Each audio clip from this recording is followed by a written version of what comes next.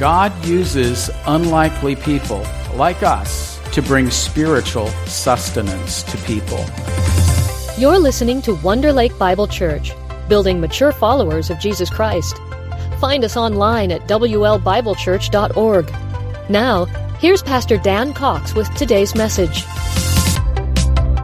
Well, folks, it is great to be back here with you following my vacation time. I was able to take a trip. I went to Washington, D.C., and I had a great time there, taking in all the sights. I was able to see a number of things that I've always wanted to see. But it seems upon returning here, I do need to engage in a little rumor control here. I do want you to know that I went to D.C. purely for a vacation. It was not to lay the foundation for a run for the White House in 2024, in spite of what some of you may have heard. Now, I have to say, I do think that would be a very interesting job to have, but I actually prefer the one that I have right here with all of you. And besides, if I did decide to run for the presidency, I don't think it would turn out very well anyway if I did decide to do that. So I'm very delighted to then be here and be back here with all of you now. We are continuing then here today in our sermon series on the life of Christ, called Unique, the life, death, and resurrection of Jesus Christ. You know, there has never been any other person in history like him, and there is no one else like him in all of the universe. As we have been going through this study, we've been using this resource by John MacArthur called One Perfect Life, in which he takes all of the gospel accounts of the life of Christ and harmonizes them, puts them together as one flowing account in chronological order then. We are moving on to another major section here in our series today, but just to kind of remind you where we've been here and kind of set us up for where we're going, we see that in the life of Jesus Christ here, how he is the eternal Son of God. Jesus' life did not begin 2,000 years ago in Bethlehem, but he is the eternal Son of God, who has always been, is, and always will be. We saw his ministry then, even before he ever took on human flesh. He was a servant, though, to people. We saw he was the pre-incarnate servant as the angel of the Lord in the Old Testament era. We saw his incarnation taking on human flesh, his childhood then, the baptism account, and the temptation by the devil in the wilderness then. We saw his early ministry. There are some of those encounters, those early encounters with some of the men who were then fishers of fish, but would soon become fishers of men. Saw how he turned the water into wine at a wedding in Cana of Galilee. We saw that first full year of his ministry with the cleansing of the temple, the encounter with Nicodemus, you must be born again, the Samaritan woman at the well, his healing and teaching ministry, and his rejection by his own people in his town of Nazareth. And then in the second year of his ministry then, the formal calling of the 12. He had many disciples, but there were 12 select then, and this was the formal calling of the 12. The Sermon on the Mount, and then when he began to speak in parables, as much of the nation had rejected him, and the death of John the Baptist. And so for today then, we are moving, believe it or not, we're moving into his third and final full year of ministry. And so let's see what awaits us there. We begin then today, we're calling this message here today, Waiters for Jesus. And I think, now that's an unusual sermon title. How many think that's an unusual sermon title there for that, isn't it? Well, our text today covers the one miracle of Jesus, apart from the resurrection, that all four gospel writers include. As you know, with the four gospels, the gospel writers all do not cover exactly the same things. They cover a number of the same things, of course, but they don't include it all. And of all of the miracles that Jesus performed, apart from the resurrection, there is only one miracle that all four of them include in their accounts of the life of Jesus. And do you know which miracle that was? I'll give you a hint. There's a hint in the message title there for you. It was the feeding of the 5,000. That is the one miracle that all four gospel writers include, aside from the resurrection. And here is the key idea then that I want us to take away from our message here today. And that is that God uses unlikely people like us to bring spiritual sustenance to people. God uses unlikely people like us to bring spiritual sustenance to people. Do we have any unlikely people in here? I see a lot of unlikely people here, starting with myself right here. But God uses unusual, unlikely people to do great things, eternal things in the lives of others. He uses you and me to bring spiritual sustenance, the message, His word, His truth, the gospel. He uses people like us to do that then. So before we look at our text here then today, a little context. Shortly before the events in our text today, Jesus had sent the 12 out to heal and to proclaim the kingdom of heaven. Now, why did Jesus do that? Why did He sent them out 2 by 2 to proclaim the kingdom, to heal? Why did He do that? Because He wanted to take a break and let them do the work? No. What was it? Practice. He was preparing them. Because in just a little over a year, what was going to happen with Jesus? He was going to die. He was going to be buried, but He would resurrect. And then what? He would ascend into heaven and the Holy Spirit would come. And then they had an important task to do, which was what? To go out into all of the world to make disciples then. And so He was training them for this mission that they would soon have, of proclaiming the gospel throughout all the world after His death and resurrection and the coming of the Holy Spirit at Pentecost. And so now then, they were returning from that mission, having been sent out by Jesus to do that training mission. So first off then, our text then tells us this.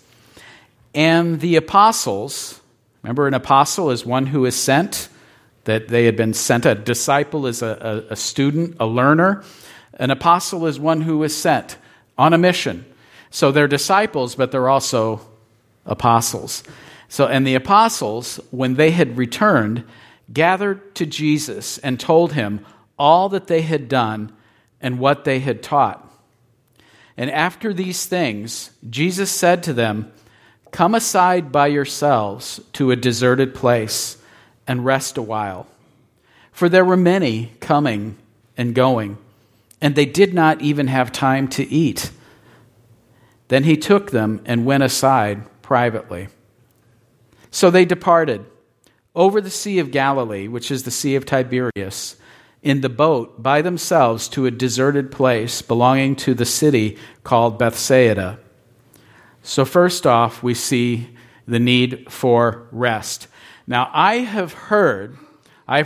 did a little rumor control here before. I've heard another rumor that ministering to people and their constant needs can be a little tiring, can be exhausting. I've heard that. And can anybody relate to that? Okay. How about your own needs? Are your own needs exhausting sometimes, right?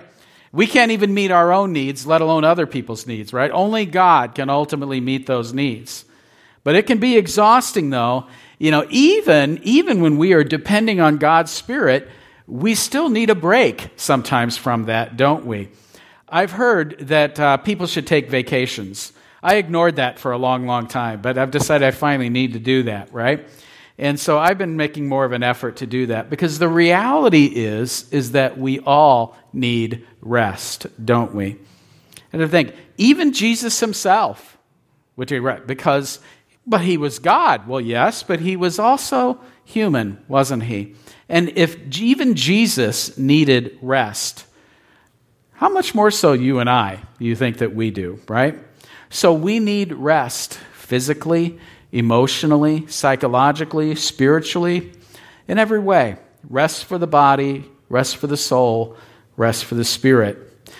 Now, how do we get that rest? Well, I would say first off, we all need that little daily time of private worship and reflection, don't we? That time just being quiet before the Lord in His Word, listening to Him, praying, and being prepared for whatever may come for us that day. We all need that daily time of private worship and reflection and rest of the soul, of the spirit. But it's also good, though, for us to take little breaks here and there, a day here, a day there. There's someone in the church that has challenged me to that. And I have to report I'm doing better, but not as well as I need to, with that. But I'm doing better than when we first started that little challenge there. So it's good to do that. But then, of course, we need little longer breaks sometimes too, though, don't we, with vacations then. So I'm working on that, and I would challenge, if any of us here need to join me in that, I would challenge you to make that time for rest then. But though, sometimes our plans to rest don't always quite work out. And it didn't in this instance here. Let's see what happens. It says, but the multitudes saw them departing and followed him, because they saw his signs which he performed on those who were diseased. Many knew him and ran there on foot from all the cities, and they arrived before them. And Jesus, when he came out, went up on the mountain, and there he sat with his disciples. Now the Passover, a feast of the Jews, was near. And then Jesus lifted up his eyes and saw a great multitude coming toward him. And he was moved with compassion for them, because they were like sheep not having a shepherd. And he received them and began to teach them many things about the kingdom of God, and healed those who had need of healing. So we saw a need for rest, but then compassion then as the crowds continued to follow him then. Said the plan was to rest for a while, but the people, the multitude who had great needs, followed him. The text tells us they saw his signs. His signs are what? His miracles, his healing miracles that he was performing. And they wanted to be healed. Now, wouldn't you? If you had lived back then and you heard this about this Jesus and what he was doing and going out, and you saw the great power that he had, the people that he was healing, wouldn't you want to go and be healed too? If you saw him leaving, starting to go somewhere else, wouldn't you follow too? So the people kept following him then. But Jesus and the disciples had gotten into a boat to cross from the western shore of the Sea of Galilee to Bethsaida, an area on the north end of the sea. People saw which direction he was headed, started running along the shoreline then, and managed even to beat them to where they were going there. That's determination, isn't it? Now, I suspect that probably, maybe there wasn't much of a wind that day, so the boat was moving kind of slow, and the people are running along. But sometimes when people are desperate, you've got the energy when you're desperate, right? So the people were running then to get there, and they were already waiting for him by the time they arrived. Have you ever felt that way? Someone's like, man, I just really need a break, and then and there it is, right? We just can't get away. Sometimes we have to just go away anyway, though, right? Even though the need is there. Because if we wait for the needs to stop, we're never going to take a break, right? But here they were then. But we're told, though, then, so that Jesus, he went up a little ways on a mountain with his disciples there, but then he saw all of the people and all of their needs. And the text tells us that Jesus lifted up his eyes, and he saw a great multitude coming toward him. Now, if it was me, I probably would have thought, probably many of us would have thought, oh, great, right? Great. But Jesus, though, what it says, he was moved with compassion for them. Why? Because they were like sheep not having a shepherd.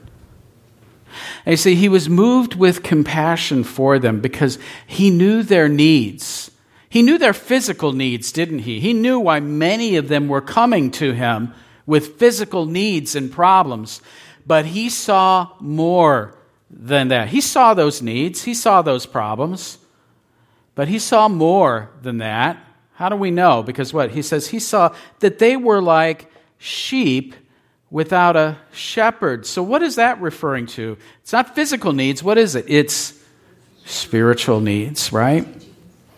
He saw that there were things that they needed to know and understand spiritually about God, about themselves, and the ultimate need they have.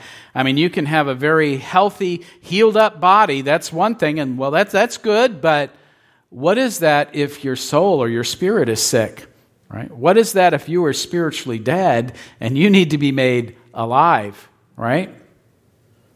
So he saw them coming because they were like sheep not having a shepherd.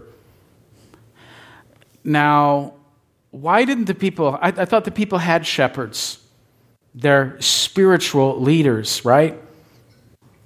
Except they weren't doing a very good job of it, were they? So they really didn't have spiritual shepherds, others looking out for them. Their shepherds were serving themselves and not the people.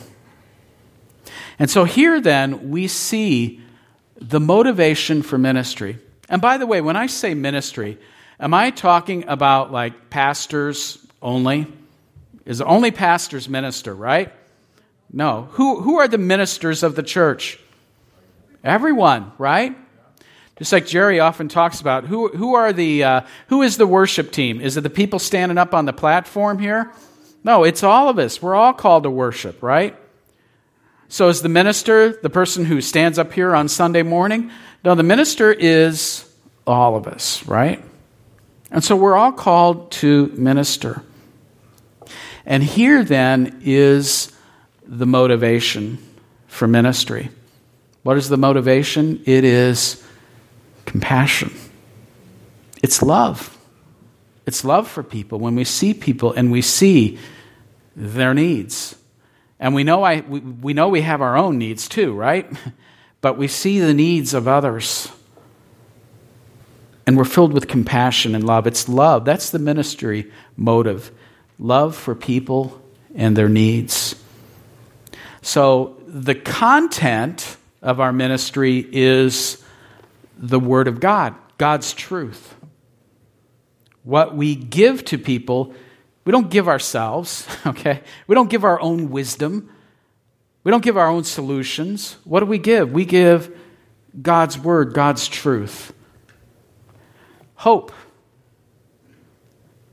So the content of ministry is God's Word, is God's truth. The power for ministry is our clever intellects, right? No. The power for ministry is the Spirit of God, God's power, right? So the content of ministry is the Word of God. The power for ministry is the Spirit of God. But the motivation for it, though, is what? Love, the love of God. Right? We give people the Word of God by the power of God as it flows out, as the love of God flows out. You know, when I was on that trip to Washington just a week or so ago now, each where I went with some friends. It was actually kind of start off as a totally impromptu, spontaneous thing. I really wasn't planning it, but it was the night before my vacation started. And a friend called and said, well, what are you doing? You going anywhere? I said, I'm not going anywhere. You know, I'm just going to stay. It's a staycation, right? And he called, well, let's do something. You want to go somewhere? I'm like, I don't know, maybe. How about New York? You want to go to New York? I've been there a few times. I don't want to go. Well, but how about Washington, D.C.? I'm like, yeah, you know, I've always wanted to go there. I've never been there. And so it was totally said, all right, let's do it. So we booked. So he and his wife, they went on the online, they booked everything, got the hotels and that. And so anyway, so got everything all set up, you know, and we drive out there, we get there, and it was just a whirlwind of activities, you know, for about 4 days, you know, from morning till night there. But each day, though, would start, with the routine in the morning. In the hotel, it was breakfast. They served breakfast downstairs in a big meeting area there, and they put the buffet table out, and you could go and get an omelet or whatever you wanted there. And so this was the routine then each morning was going down there for breakfast there. And so there's us, and then you see these other people, all these other persons there as well. And, of course, I would be remiss if I didn't tell you about, there was one particular incident here one morning. We're calling it the Great Missing Omelet Incident. And this was when, some friends and I, we have kind of a strange sense of humor that we enjoy pulling practical jokes on one another and that. And so one of the things that if you ever go out to dinner with us, you should probably take your food and your drink or whatever with you, because when you come back, it might not be there anymore, right? So anyway, here we are, we're sitting there. We just sat down, and so my friend Ken had gotten an omelet, and you had to wait forever in a line, to get this omelet. And so, but he had waited, he finally got it, he was sitting there, and then he forgot something, he had to go get something. So I'm looking at the omelet, and I look over at his wife, and it's like, it's like, you know what? That's too much to eat. I don't want to eat that whole omelet. There isn't enough time, and it's just too much, right? And so anyway, so I thought, better idea. I had an idea. Here's what we do. I went and got another plate, an empty plate from the buffet line, and went and then took his omelet, and I put it on the chair next to me and slid it under the table so you couldn't see it. So there's just an empty plate there. But then his wife had the brilliant idea, like, oh, no, you need to cut a little piece of the omelet off and put just a tiny little piece left. That's a better effect, there. So we put that on there. So we did that, and he came back, and the look on his face was priceless, I have to tell you. So we played it up for a little while there, and he was really disappointed, and he didn't want to go wait in that line again, all that time. And then finally I pulled the omelet out, with that. So anyway, so it was a very light atmosphere. You're making plans for the day. There's a sense of excitement in the air there. Playing, what are we going to do today? We'll go to the White House, take a tour of the Capitol, see the Supreme Court, visit the memorials, the museums, planning all of these things for the day there. But then I have to tell you, though, that last morning, it was the day we were going to be coming back home, that last morning was a little different atmosphere, if you will, for me. Because I knew that we were heading back home that day. And I began to think about what awaited me back here when I got here. And so as I was thinking about that, and then I was looking around at the people in the room. Before it was all tourists, and I wonder what they're doing today. Where are they going to go today? What are they going to see? But that last morning was different, because as I looked around at the room, I didn't just see fellow tourists anymore. I saw people, needy people with desperate, eternal needs. And my heart was just moved, for that. Like, I enjoyed the vacation. I enjoyed seeing those things and doing those things, but now kind of like the mission is coming back into focus here now. And so my heart was just filled with that. And I thought, folks, this is why we do what we do. Now, there's nothing wrong with enjoying things in life, is there? There's nothing wrong with taking trips, enjoying things. We need that. But ultimately, though, we are here on a mission. What is the mission Christ has given us? To make disciples, right? And what is the motivation? What is the motivation? It's love. Well, we want to honor God. We love God. It's God's love in us. But it's love for people and their needs then. And that's why we do what we do, folks. It says, when the day was now far spent and it was evening, the 12 disciples came to him and said, "This is a deserted place, and the hour is already late. Send the multitudes away, that they may go into the surrounding country and villages and buy themselves bread and lodge and get provisions, for they have nothing to eat." But Jesus answered them, "They do not need to go away. You give them something to eat." And he said to Philip, "Where shall we buy bread that these may eat?" But this he said to test him, for he himself knew what he would do. And Philip answered him, "Shall we go and buy 200 denarii worth of bread and give them something to eat?" 200 denarii worth of bread is not sufficient for them, that every one of them may have a little. But he said to them, "How many loaves do you have? Go and see." And one of his disciples, Andrew, Simon Peter's brother, said to him, "There is a lad here who has 5 barley loaves and 2 small fish, but what are they among so many?" And they said, "We have no more than 5 loaves and 2 fish, unless we go and buy food for all these people." For there were about 5,000 men. And then he said, "Bring them here to me." Now there were 5,000 men with women and children. It was probably more like 20,000 people here. So you've been ministering all day. It's the end of the day.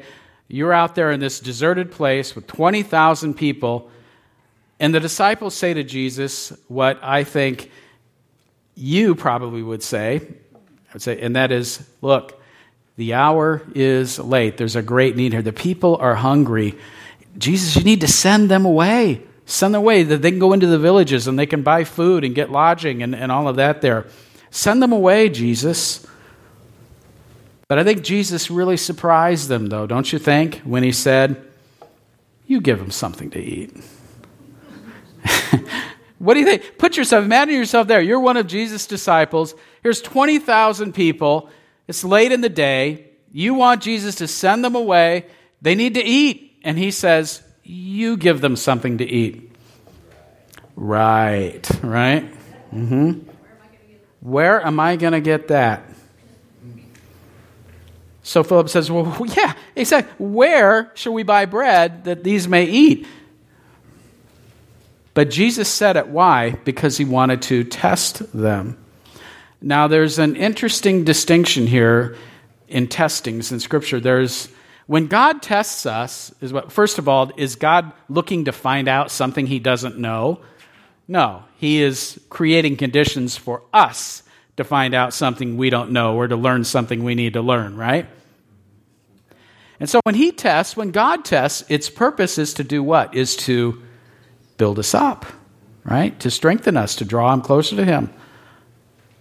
Now, when the enemy tests, he's not looking to build us up. He's looking to do what? Tear us down and discourage us. So Jesus was looking to test or to build up and teach his disciples at this moment. So he says, "You give them something to eat." Well, they're looking around, thinking, "I don't know. Well, I guess we'd have to buy it." 200 denarii. Now, a denarius was the average laborer's daily rate. So 200 denarii is what? It's about 200 days' wages for a laborer. Said, well, even if we had that, even that isn't enough to buy enough food for all of these people. "Lord, what are we going to do, Lord? We don't have the resources." So Jesus says, well, look and see what you do have. And what do they have?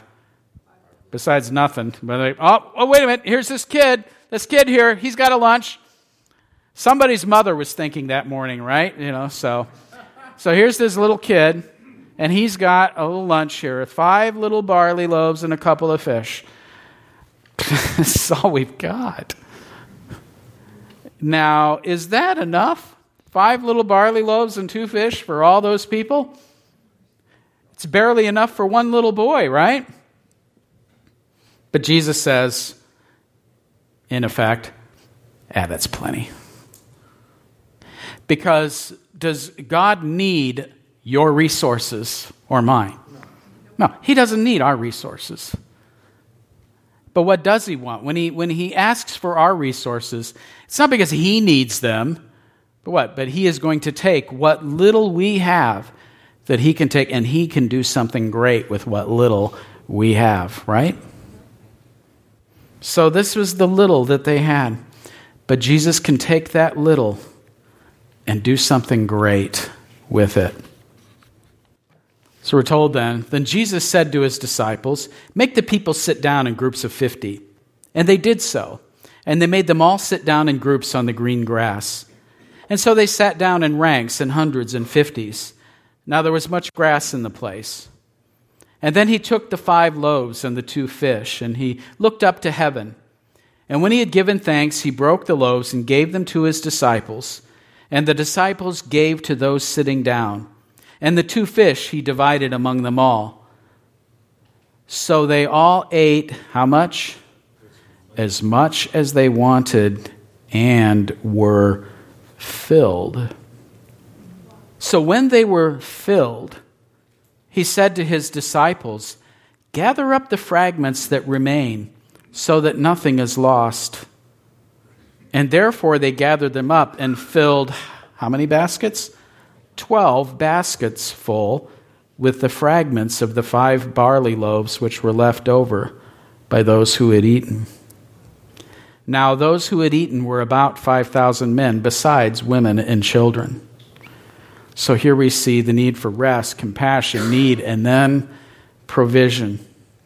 Jesus organized them in groups the way you would when the people would join, when the Jewish people would gather for festivals and feasts. This was a typical way of ordering. When we have like a dinner or something, like Harvest Home or something in our family center, does everyone just come in and mill about and whatever happens, happens? No, there's a plan, right? And we organize the tables and tables of 6 or 8 chairs and put them around and do that, right? There's a plan. And so Jesus says, you know what? Here's the plan. If I'm one of the disciples, I'm thinking, boy, how's this going to work? We're setting up we're setting up all these tables and chairs, but there's nothing coming from the kitchen except these 5 little loaves and 2 fish. But he says to set them all up, so we're setting them all up. And then Jesus takes that little, and no matter how many he gave out, there was more that kept coming, right? As he multiplied that. We sang today, multiply, multiply, right? And the people, it's not everyone got like, okay, I had a bite or two. They ate until what? They were full. Now, who else do you figure was hungry besides the people who were hungry? Who else do you think was hungry? The disciples themselves, right? So he says, well, there's leftovers. Go gather them up. And isn't it interesting that the leftovers filled up how many baskets? 12. Do you think that that's just a curious little coincidence? Why do you think there were 12 baskets full left?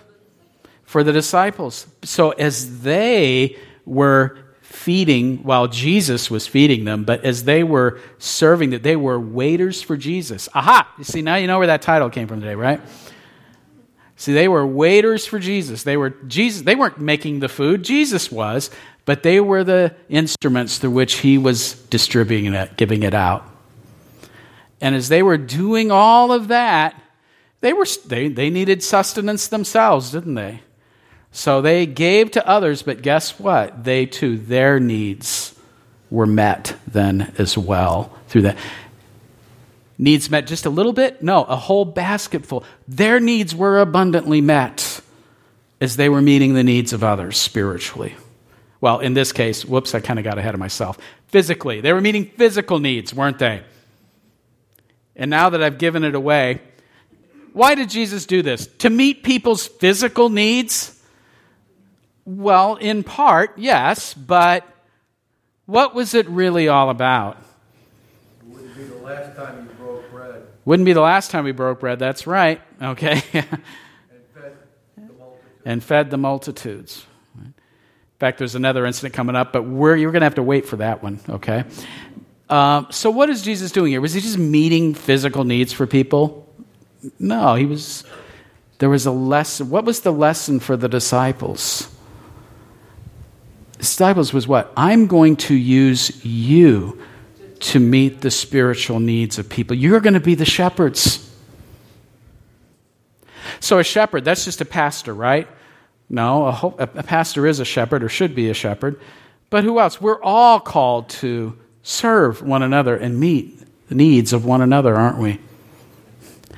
And so, this was training them. He had sent them out to preach, and now he's going to teach them about, you're going to be my shepherds who are going to meet people's spiritual needs. Now, not they themselves, but what? They would be the instruments through whom God would minister, through whom Jesus would minister to meet people's spiritual needs.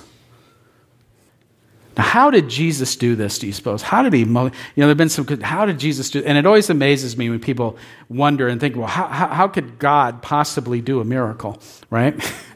But actually, I do want you to know there has been some recent research, actually, on how this may have been done. And scholars have made an amazing discovery. And the Babylon Bee, anybody familiar with the Babylon Bee? It's a Christian satire news site here. Some pretty good stuff there. But anyway, the Babylon Bee was reporting that actually there's been some research, and it has now been discovered how Jesus did this miracle with the multiplication of the bread here and there. Apparently, it turns out scholars now believe that there was an Olive Garden nearby, not too far away. And you know how Olive Garden is giving you the endless supply of breadsticks, right? How many of you are addicted to Olive Garden breadsticks like me? Is it just me? Right? I love these things, right? So anyway, apparently that's how it was done. Now, the problem is that doesn't explain the fish. It explains the bread, but it doesn't explain the fish. So they're still looking into that to see if they can figure out how the fish thing was multiplied there. But I want you to know, this is what scholars believe here now, but I don't believe it at all. I think it's probably, a hoax there. Fake news. I think the Babylon Bee is fake news, so don't believe that story there with that. Well, to conclude the real story then, it says, then those men, when they had seen the sign that Jesus did, said, this is truly the prophet who is to come into the world. And therefore, when Jesus perceived that they were about to come and take him by force to make him king, immediately he made his disciples get into the boat and go before him to the other side, to Bethsaida, while he sent the multitude away. So here was then a misunderstanding on the part of the people. Now, Jesus came, he was the Messiah, the king, right? And now all the people, they see this and they want to come and they want to take him and make him king. But Jesus says, oh, no, and slips away from them. Well, wait a minute, why would Jesus? He was the king. They want to make him king. But he slips away from them. Why? Because they fundamentally misunderstood what kind of king he was and why he came, right? They wanted a political king, a political ruler who would meet their physical needs and deliver them from Rome. But that's not why Jesus came, was it? Now, he is king, and he is the eternal king. And one day soon, he will rule over all the earth, politically in every way. But that was not why he came the first time, was it? He came the first time as a servant and to give his life and to meet our greatest need of all, which is spiritual, right? And so he slipped away from them. One very quick comment at the end. When they got in the boat, they went to where? To Bethsaida. At the end of the story, we're told then, they got in the boat to go to the other side to Bethsaida. Oh, see, there you go. Can't trust the Bible. Bible makes mistakes, right? Because it said they were leaving where they were and they were going to go to Bethsaida. So they get to Bethsaida and now they're going to leave there and go to Bethsaida. How does that make sense? How could that is the Bible wrong? You see, can we trust the Bible when it makes a mistake like that, right? No, it's no mistake. Do you know why? The answer is very simple. There are two Bethsaidas, right? There's Bethsaida Julius on the north shore, and there's Bethsaida of Galilee on the western shore. Those are towns. So that's just another example then of sometimes critics of the Bible will point to that and say, oh, you see, you can't trust the Bible because it's right there. But you do some research and you make discoveries then like that, right? So that is why. Well, so what? What do you want me to do with this? Well, I want to remind us where we started when we said, God uses unlikely people like us to bring spiritual sustenance to people. The significance of the feeding of the 5,000 wasn't that Jesus met the physical needs of 20,000 people. The significance is what? Is that he meets the spiritual needs of people. And he, for reasons that I still find hard to fathom, uses people like me, people like you, to do that. But sometimes we need to see first our own lack, don't we? I think it's good for us to be a little overwhelmed at times. Don't you think so? Because this brings us back to what we need to see, that we don't have the resources. God does. So I want to ask, are you a waiter for Jesus? The disciples didn't multiply the bread and the fish, did they? What did they do? They were servants. They were like waiters. Someone else, like if you were working in a restaurant, you didn't cook the food, but what are you doing? You're taking the food that someone else has prepared, and you're taking it to hungry people. Well, you and I don't have the answers for people in and of ourselves. We're not fixing them. We're not solving their spiritual needs. God does that, but we are the instruments through whom He works to bring that message. And again, what is the content of our ministry? The Word of God, God's truth, right? What is the power by which we operate? The Spirit of God. And what is our motive for doing so? The love of God, right? The love of God. We give people, we're waiters for Jesus then, who bring the Word of God in the power of God because of the love of God. Are you a waiter for Jesus? Let's pray. Lord, thank you for this precious privilege you have given us to serve you in this way. I'm not worthy. None of us are worthy of that. Jesus alone is worthy. But Lord, in your grace, you call us. You allow us to be a part of this great mission and work that you're doing in the world. God, I pray that you would equip us, Lord, and that we would walk faithfully in this. Lord, we don't have the answers. We don't have the resources. You do, though. So, Lord, teach us to be effective waiters for you and bringing your hope, bringing your word to people. It's people who need to hear the message of the gospel. It's people who do believe the gospel but need to be built up in their faith. Lord, may we be effective instruments or waiters who bring your sustenance to people. And we pray it in Jesus' name. Amen. Thanks for listening to today's message. For more information about Wonder Lake Bible Church, visit WLBibleChurch.org.